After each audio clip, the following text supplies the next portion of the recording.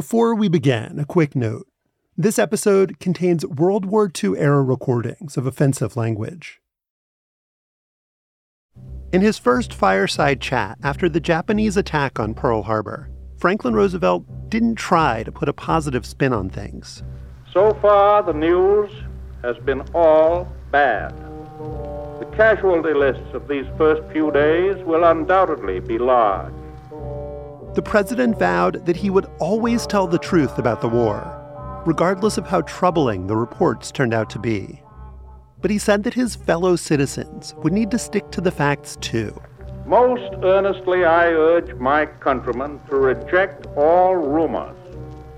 These ugly little hints of complete disaster fly thick and fast in wartime. FDR was worried that gossiping Americans might give up real, valuable information to Axis spies, that loose lips might sink ships. But the government also wanted to clamp down on phony rumors, made-up stories that could damage morale on the home front.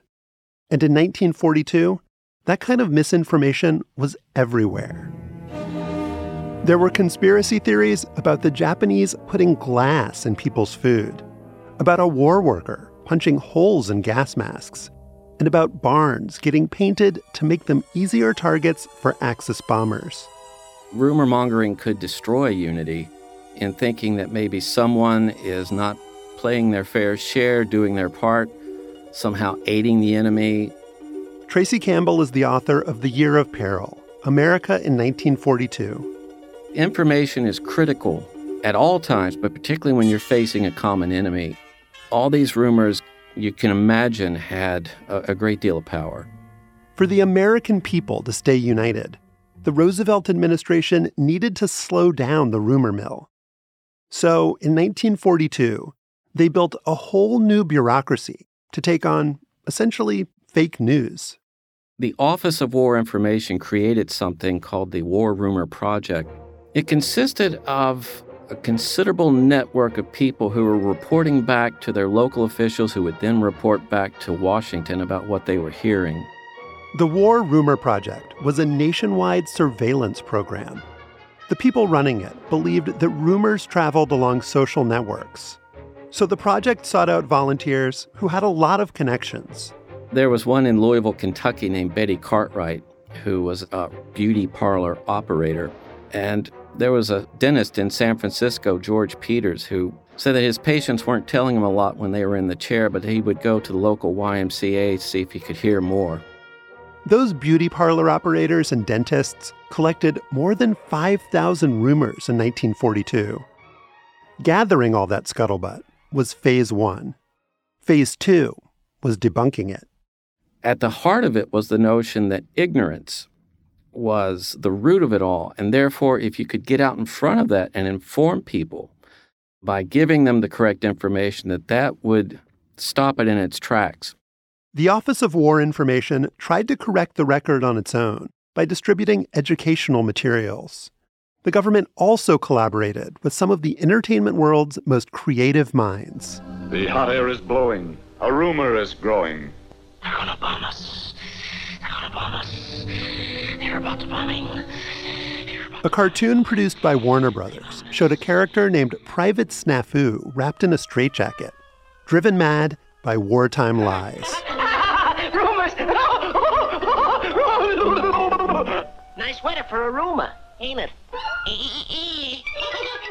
Newspapers also launched their own fact-checking operations, known as rumor clinics. And in March 1942, a new nightly radio show hit the airwaves all over the country. This is Station Debunked, the station of all free Americans. If you know how to write shorthand, we suggest you take down all our programs and type them out on your typewriter. The goal of Station Debunk was to correct all the lies getting tossed around about America's involvement in World War II. At least, that's what it said it was doing. But the real story of that nightly show was a whole lot stranger and more devious than it appeared. Station Debunk was a weapon in a global information war. And the man pulling the trigger wasn't who he claimed to be.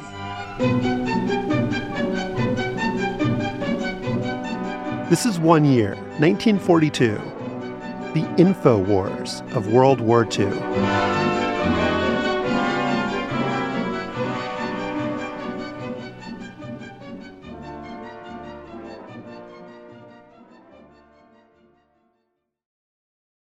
Apple Card is the perfect cashback rewards credit card. You earn up to 3% daily cash on every purchase every day.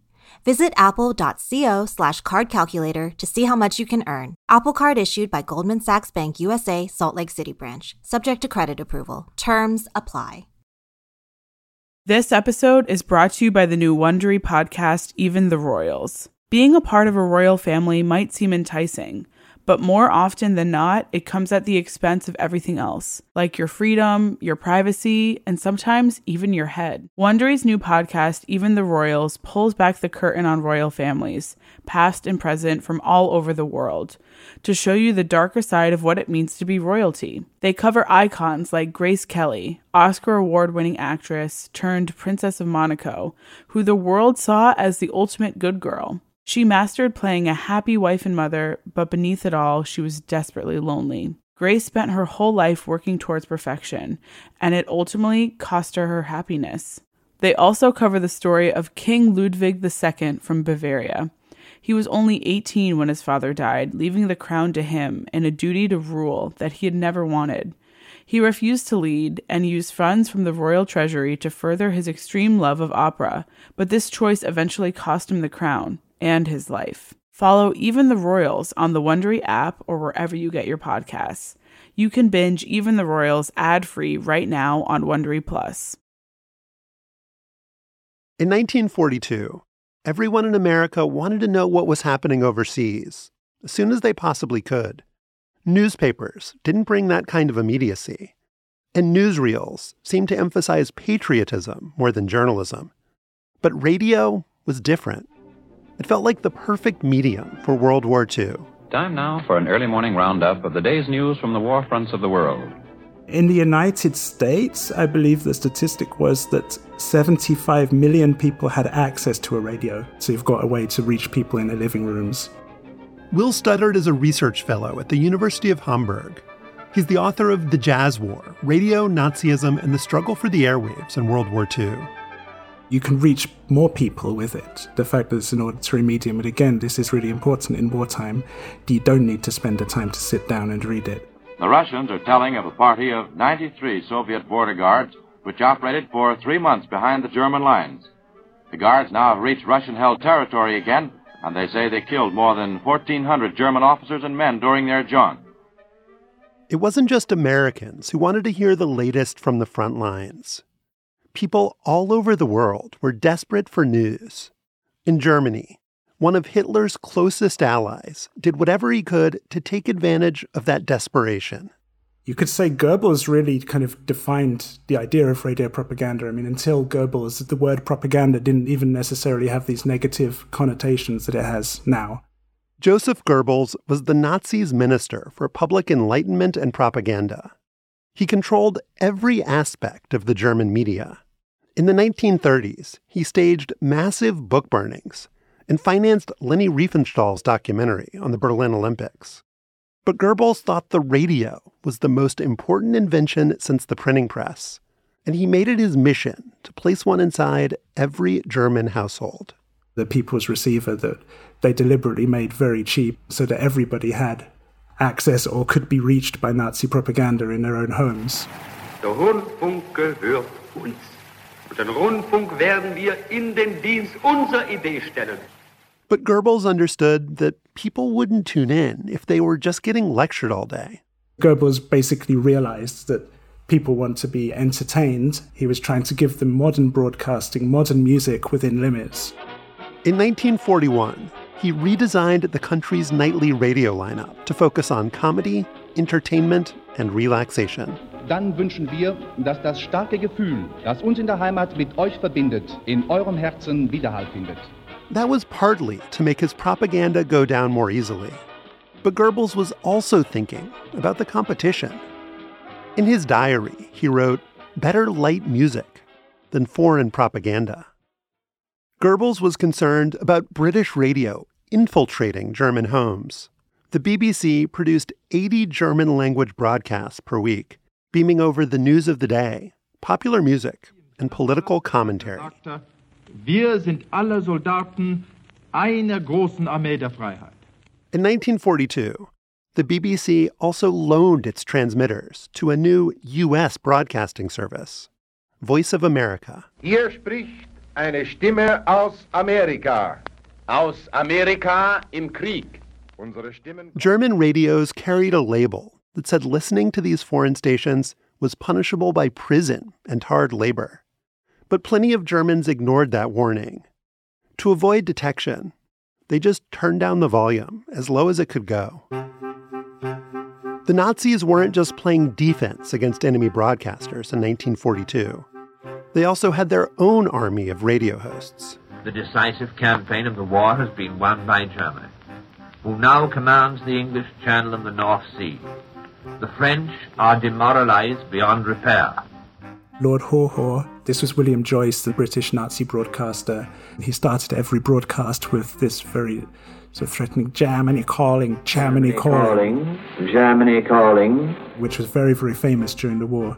And basically he became Goebbels' star English language broadcaster, and particularly in the early months of the war, you can say he was extremely successful. At Lord Haw Haw's peak, 1 in 6 people in Britain tuned in to hear him glorify the Third Reich and savage its enemies. He's attacking Jewish interests, he's attacking plutocrats, he's attacking the conservatives. Basically, every area of his attack was targeted at one particular possible group that was discontented in Britain. Anti-Semites, communists, working class, targeting these lines at existing strands of public opinion. Another of Germany's propaganda stars was an American expat. When Berlin calls, it pays to listen in, because there's an American girl sitting at the microphone every Tuesday evening at the same time with a few words of truth to her. Mildred Gillers' broadcasts targeted Allied troops stationed in Europe.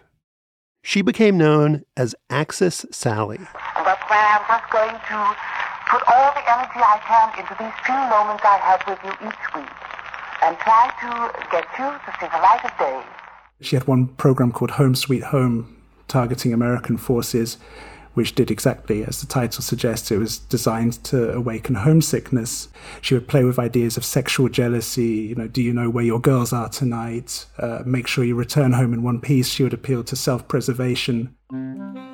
The English-speaking press and the public saw Lord Haw Haw and Axis Sally as absurd figures, over-the-top, Nazi-loving caricatures. But that was all part of the Germans' plan. You tune in once, you laugh, you think, oh, this is ridiculous, I'm going to tune in again, and then suddenly you've got more people tuning in and discussing it, and then they start saying, well, maybe they're right about A or B, maybe this is true. Lord Haw Haw and Axis Sally didn't hide their affiliations with the Nazi regime. That meant anyone who listened in knew they were getting the German party line. But not every broadcast was so transparent. During World War II, both the Axis and the Allies used radio in a much sneakier way. Those covert radio operations were known as black propaganda stations. So black propaganda is propaganda where they conceal the source and where this concealment is actually an important part of its effectiveness. The Americans' black propaganda stations were run by the Office of Strategic Services, the predecessor to the CIA. One of their most successful projects was codenamed Radio Annie. Hier ist 1212 mit Nachrichten für das Rheinland. 1212 bringt Meldungen von Front und Heimat für die Zivilbevölkerung des Rheinlandes. Radio Annie presented itself as a pro-German station. But every now and then, it included fabricated reports designed to induce panic in its German listeners. One fake news item about an imminent Allied bombing campaign inspired civilians to pile into their cars, creating a traffic jam that slowed down the German military. That phony bombing story worked because Radio Annie had built up its credibility. It seemed like a legitimate German broadcaster, broadcasting legitimate news. Vom Frontvorsprung, der im Norden von Xanten, im Westen von Geldern und im Süden von Krefeld begrenzt wird, setzen sich unsere Truppen in aller Eile ab. That's a hallmark of the best black propaganda. It doesn't seem like propaganda at all. Joseph Goebbels understood that better than anyone else. In 1942, he opened a new front in the radio war. That March, a mysterious transmission started beaming into American living rooms. And listeners were left wondering, who did it come from? And was he telling the truth? Station Debunked is the friend of the people, but the bitter enemy of the war criminals in Washington and New York. We'll be back in a minute.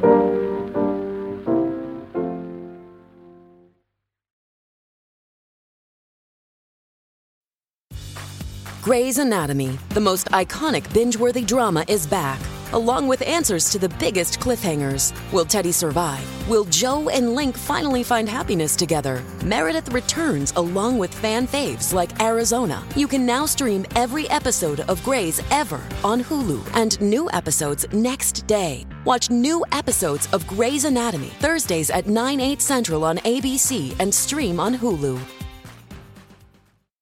Step into the world of power, loyalty, and luck. I'm gonna make him an offer he can't refuse. With family, cannolis, and spins mean everything. Now, you wanna get mixed up in the family business. Introducing The Godfather at ChumbaCasino.com. Test your luck in the shadowy world of The Godfather slot. Someday, I will call upon you to do a service for me. Play The Godfather, now at ChumbaCasino.com. Welcome to the family. VGW Group. No purchase necessary. Void where prohibited by law. See terms and conditions. 18+.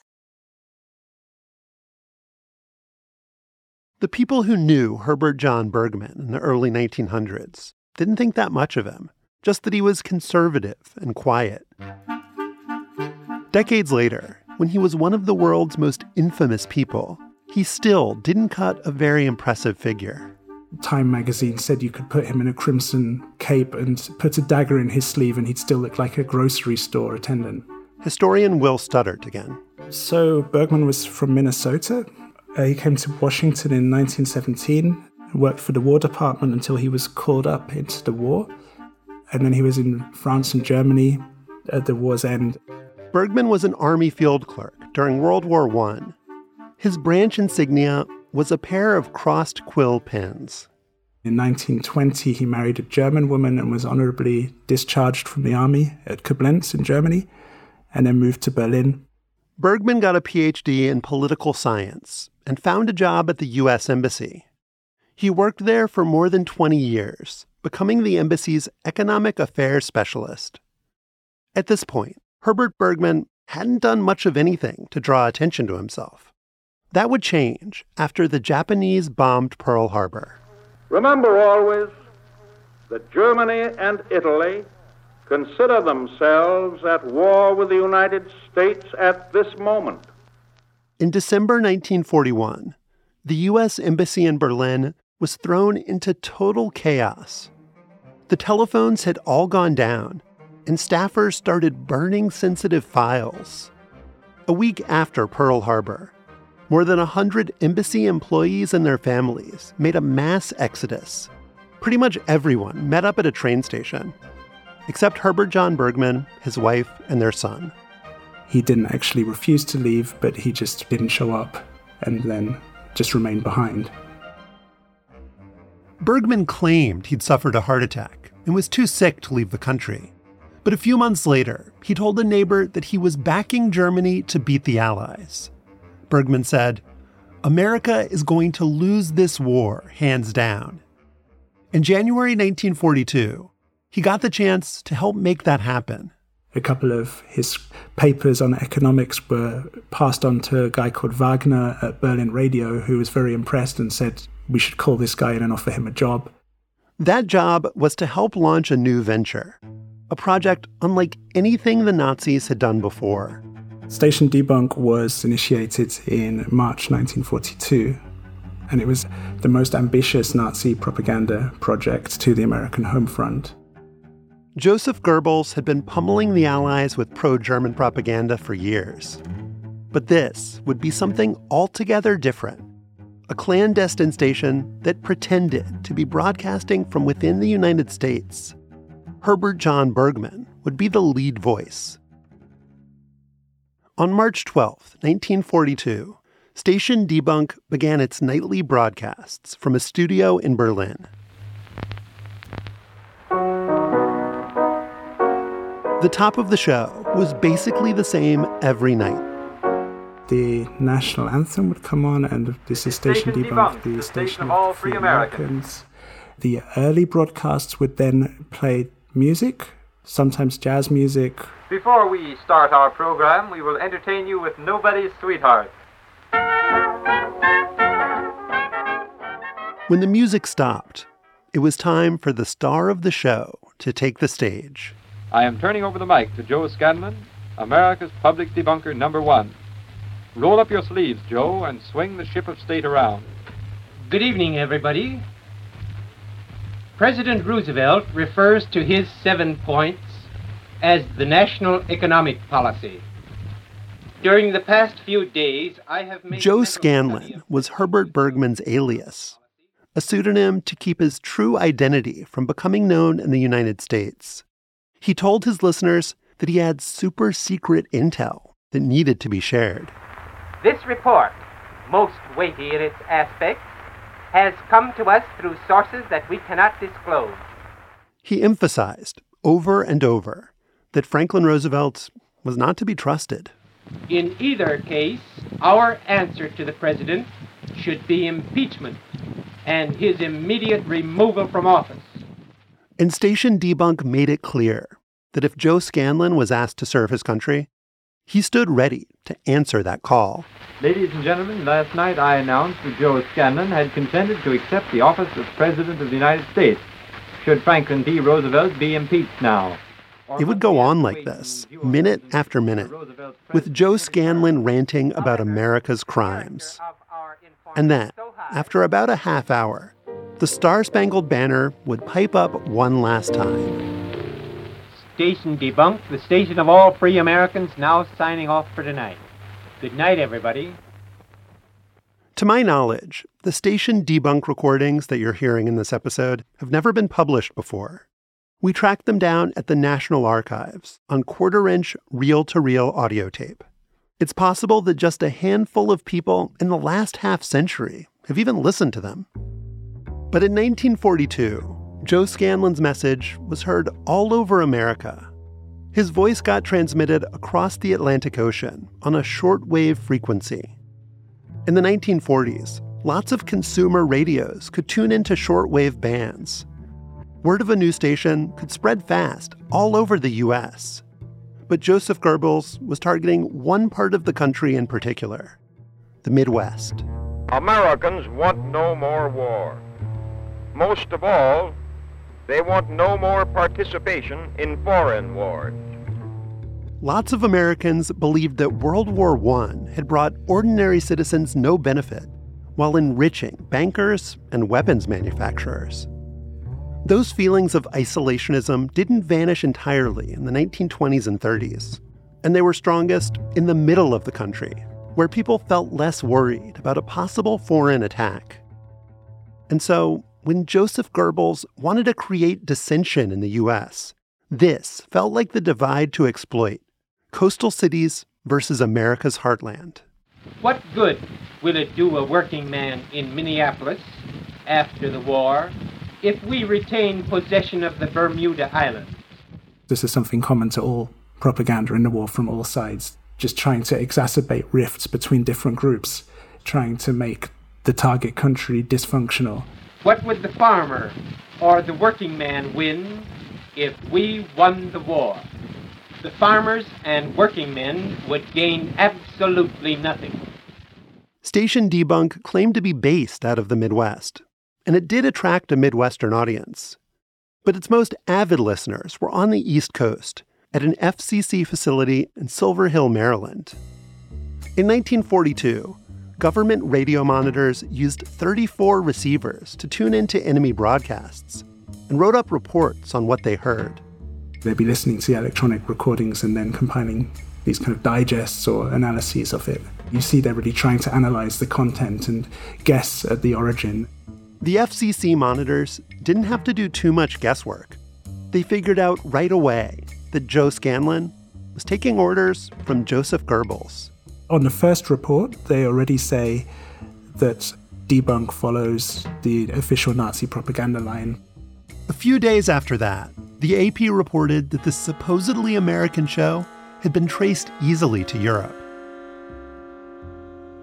But even though Station Debunk's German origins got uncovered very quickly, it still got a lot of publicity, and that made it a potential threat. Joe Scanlon's radio show got written up in the biggest newspapers and magazines. According to the Saturday Evening Post, the message of Station Debunk was finding an audience. The article claimed that in 1942, this one German radio show was the main source in the entire United States for false, subversive tales. Hello, folks. Hello, girls and boys. Hello, everybody. Station Debunk has inside information on all choice news items of the day. Most nights, Joe Scanlon started the show by rattling off phony news updates, stories that played into every kind of prejudice. Flash from San Francisco, California. Public Health Department officials stated confidentially yesterday it might become necessary to stop the flow of Mexican labor into the United States because of the large number of contagious diseases being carried into the country by the Mexicans. So, they can just invent this stuff, but it's difficult to sort of verify or refute because there's no sources on it. Flash from Chicago, Illinois. A Polish immigrant by the name of Isidore Cohn has become a multimillionaire since the drives started to collect scrap rubber, scrap metal, and other scrap. Joe Scanlon's claims about scrap drives hit America in a vulnerable spot. In 1942, those drives were an important symbol of shared sacrifice on the home front. Scrap drive in America, a coast-to-coast campaign for getting unwanted metal to places where it is wanted. Here comes an old plane to join the contributions. The owner is joining the Marines. But the Office of War Information found that the National Scrap Campaign was plagued by rumors just like the one Station Debunk was pushing, that metal drives were a plot to enrich Jewish businessmen. These rumors are kind of indicative of what happens in the middle of a crisis. Historian Tracy Campbell says the Roosevelt administration's War Rumor Project found this exact type of innuendo circulating everywhere in America. The largest category by far was called hate. That's how the government categorized it. They were called hate rumors, mostly centered on bigotry. You and your Jewish and Jew-controlled henchmen are waxing fatter on the blood and sweat of the nation day by day, minute by minute. The anti-Semitism that fed the Holocaust had lots of adherents in the United States, people who believed that Jews were running the war effort and that Roosevelt himself was a secret Jew. Nazi propaganda also exploited American racism. In 1942, German radio passed along the slander that black soldiers stationed in the South were systematically impregnating high school and college girls and giving those women sexually transmitted diseases. These were similar rumors to what we can read about during Reconstruction and during the latter stages of the Civil War. That kind of racist panic manifested in other ways, too. The largest rumor by far was something called Eleanor Clubs. That was named after the First Lady, Eleanor Roosevelt, that she was somehow organizing black domestic workers to go on strike. Rumor had it that these Eleanor Clubs had the motto, "A white woman in every kitchen," by 1943. One black woman in Mississippi supposedly told her white boss, "I'm waiting on Mr. Hitler. When he gets here, I won't have to wash for you, but you'll have to wash for me." And in South Carolina, stories about a planned domestic rebellion were so pervasive that the governor ordered the state police to investigate. They found no evidence at all that these clubs existed, but they did issue a report saying that the white people appear to be considerably disturbed. So the Eleanor Clubs, while looking somewhat ridiculous on the surface, I think masked a very deep-seated racial fear that a lot of white Americans had at the time. Station Debunk was peddling crazy pills to a rumor-mad nation. In 1942, it seemed like way too many people were swallowing them whole. And from his perch in Nazi Germany, Joe Scanlon was signing on every night, telling his American listeners to be careful who they trusted.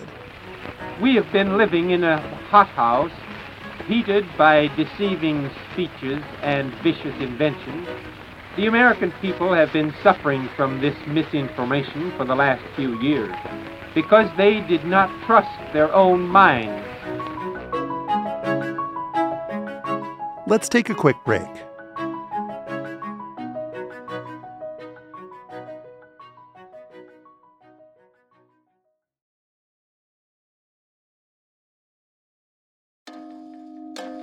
I want to tell you about a project from Slate that I think you'll find fascinating. In the last decade, the word fascism has started showing up in conversation and headlines and in political rhetoric. But what does the word really mean? A few years ago, 3 of my colleagues produced a special series on fascism in the 20th century. They looked at fascism in 6 countries, starting during the period we're covering on this season of 1 year. Then, they used that knowledge to examine fascism today, in America and the rest of the world. Slate's Fascism Academy is available only to Slate Plus members. Go to slate.com/fascism to sign up today. Or, if you're already a member, you can use that link to listen to all 6 episodes right now. Again, that's slate.com/fascism. When the American Herbert John Bergman became the Nazi radio host, Joe Scanlon, the Germans thought he was exactly who they were looking for. He was an authentic Midwesterner, highly educated, and a true believer in the Third Reich. The German propaganda ministry paid him like a star, a salary of 1,500 marks per month, 9 times the average wage for a German worker. And Bergman believed he was more than earning his keep. He was very cocky, very confident, or very convinced of his own success and his own influence. Author Will Studdert. There were people saying he was bragging about the success of the station and its impact. Bergman claimed that his show had tanked the American stock market and said that in one broadcast alone, he had won a success for Germany as great as a naval victory. One of Bergman's superiors at Radio Berlin was skeptical. That man thought Station Debunk was both unintelligent and unconvincing. But then the Germans read an American magazine article that claimed the Nazis' propaganda was actually working. That endorsement only made Bergman more self-assured. Joe has a keen insight into world affairs. He is a deep thinker. He has a logical mind. He is the leading economist with both feet on the ground, who does not chase after rainbows, but is guided by common horse sense. He said on the air that 99% of U.S. Army officers embezzled money, that General Douglas MacArthur had killed U.S. soldiers by running them over with his car, and that American military wives, who he identified by name, were working as prostitutes. Basically everything that came out of Joe Scanlon's mouth was an outrageous lie. But what I find most fascinating is how he said what he said. We have always been proud of our president, but we must hide our heads in shame at the warmongering of Roosevelt. It's very sort of word-heavy, very aggressive. There's also a kind of snarky, sarcastic, sneering tone to it that I think is also not necessarily the way that you appeal to listeners. Roosevelt was ready for the second round. Step by step, he prepared for the big slaughter, never letting loose of the old war dog. Will Studdert had learned about Bergman and Station Debunk by studying reports written by government radio monitors. Reading the FCC reports, you don't get a sense of what I would say is kind of how poor a broadcaster he is.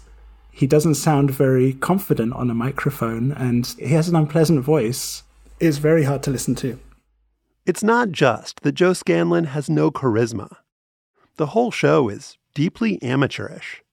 Like here, when a guest comes on to praise Joe's takes on Roosevelt. Yes, that's right, Joe.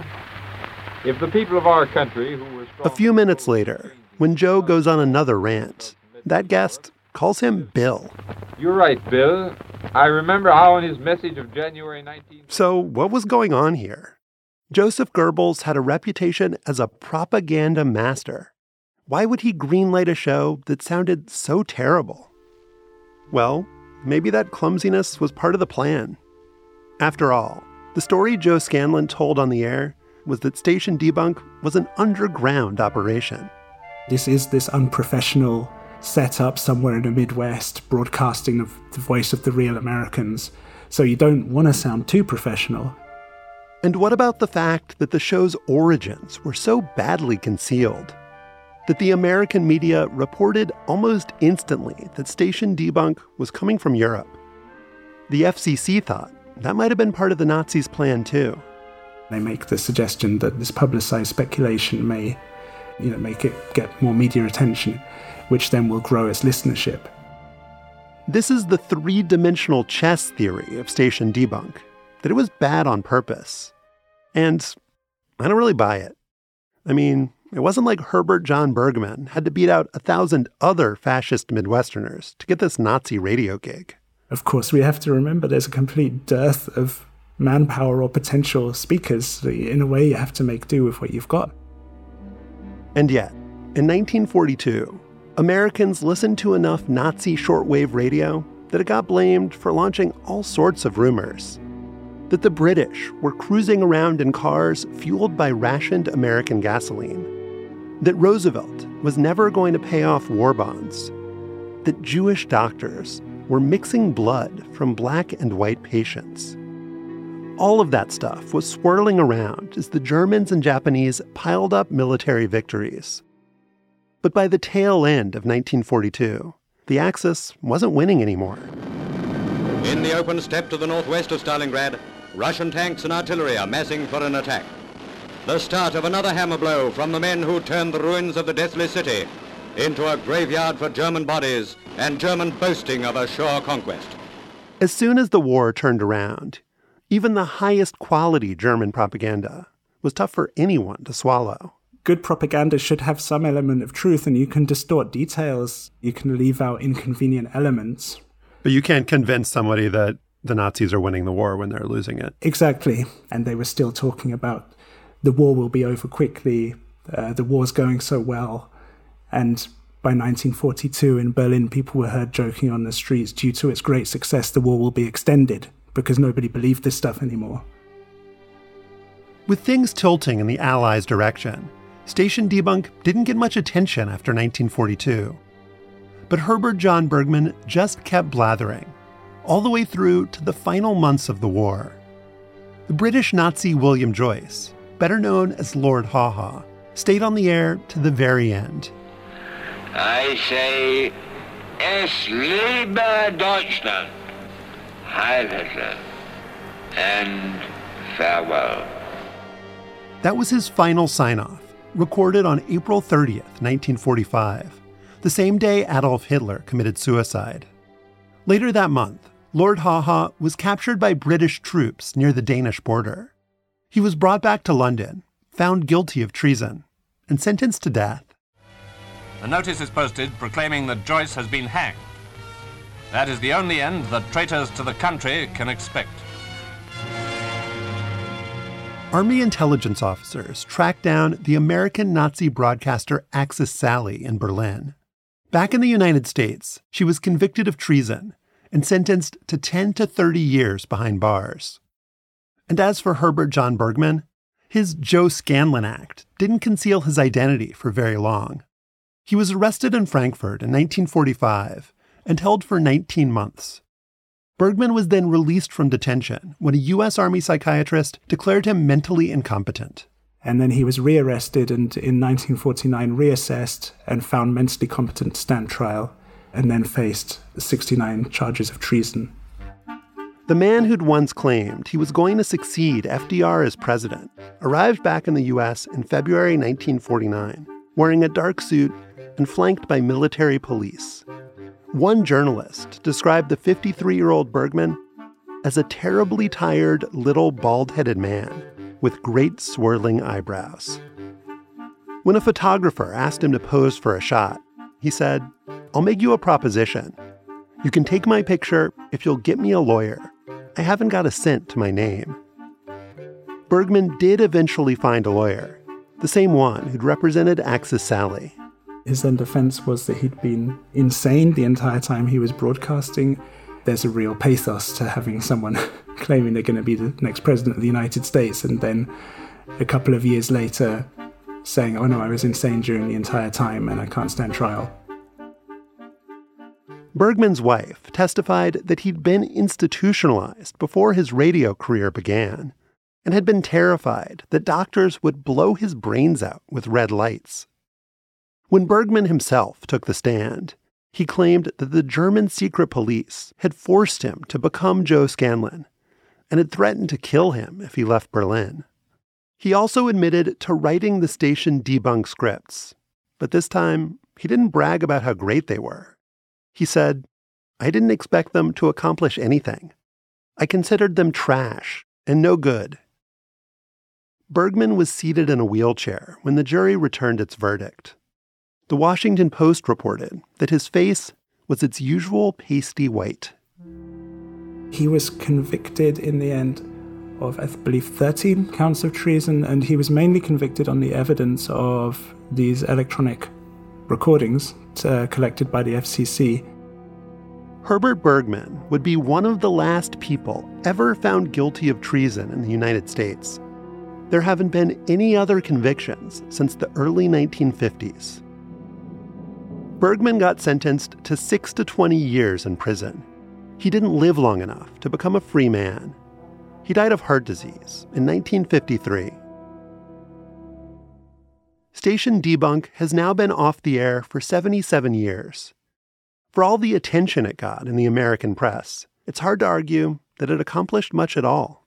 Did it change anything in the war? Absolutely not, but that doesn't mean it wasn't of importance in 1942 or that it wasn't central to the Nazi attempts to cause trouble in the United States on the home front.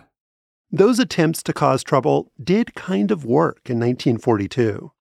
The War Rumor Project was collecting venomous lies that sounded a lot like Joe Scanlon's talking points. But then I think about that rumor about the Eleanor Clubs. That was the totally fake story about black domestic workers forcing white women to cook their own meals. So far as I know, Station Debunk never mentioned anything about that. I'd bet white Americans came up with that rumor all on their own. And honestly, I don't believe what the Saturday Evening Post said in 1942, that Station Debunk was the main source in the entire United States for false subversive tales. That idea sounds sinister, that German propaganda geniuses were whispering poison in Americans' ears. But that notion, that the Nazis made us do it, is actually more comforting than what I think is the truth. That yes, there will always be bad actors nudging us, testing us, and lying to us. But whether it's 1942 or a year much closer to the present day, we don't need a foreign enemy to make us believe the worst about each other.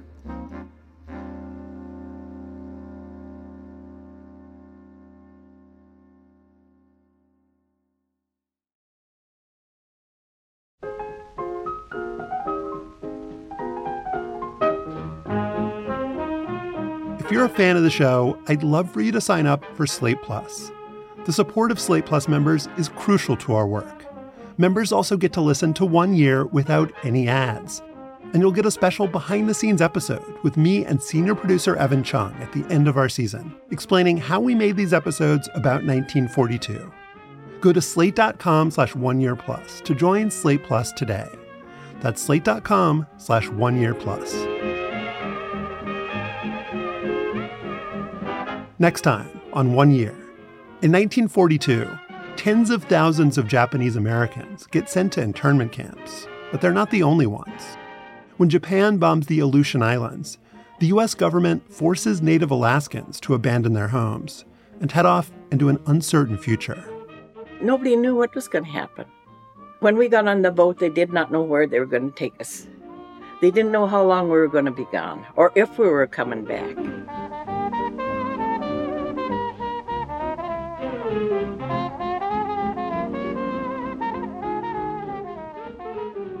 One Year is written by me, Josh Levine. Our senior producer is Evan Chung. This episode was produced by Sam Kim, Sophie Summergrad, Evan Chung, and me. It was edited by Evan Chung and Derek John, Slate's senior supervising producer of narrative podcasts. Our senior technical director is Mara Jacob. Holly Allen created the artwork for this season. Tracy Campbell's book is The Year of Peril, America in 1942. And Will Studdard's book is The Jazz War, Radio, Nazism, and the Struggle for the Airwaves in World War II. You can send us feedback and ideas and memories from 1942 at oneyear@slate.com. You can call us on the 1 Year hotline at 203-343-0777. We'd love to hear from you. Thank you to James Konachek from the National Archives at College Park. Special thanks to Christina Cauterucci, Susan Matthews, Sol Worthen, Bill Carey, Katie Rayford, Ben Richmond, Caitlin Schneider, Cleo Levin, Seth Brown, Rachel Strom, and Alicia Montgomery, Slate's VP of Audio. Thanks for listening. We'll be back next week with more from 1942.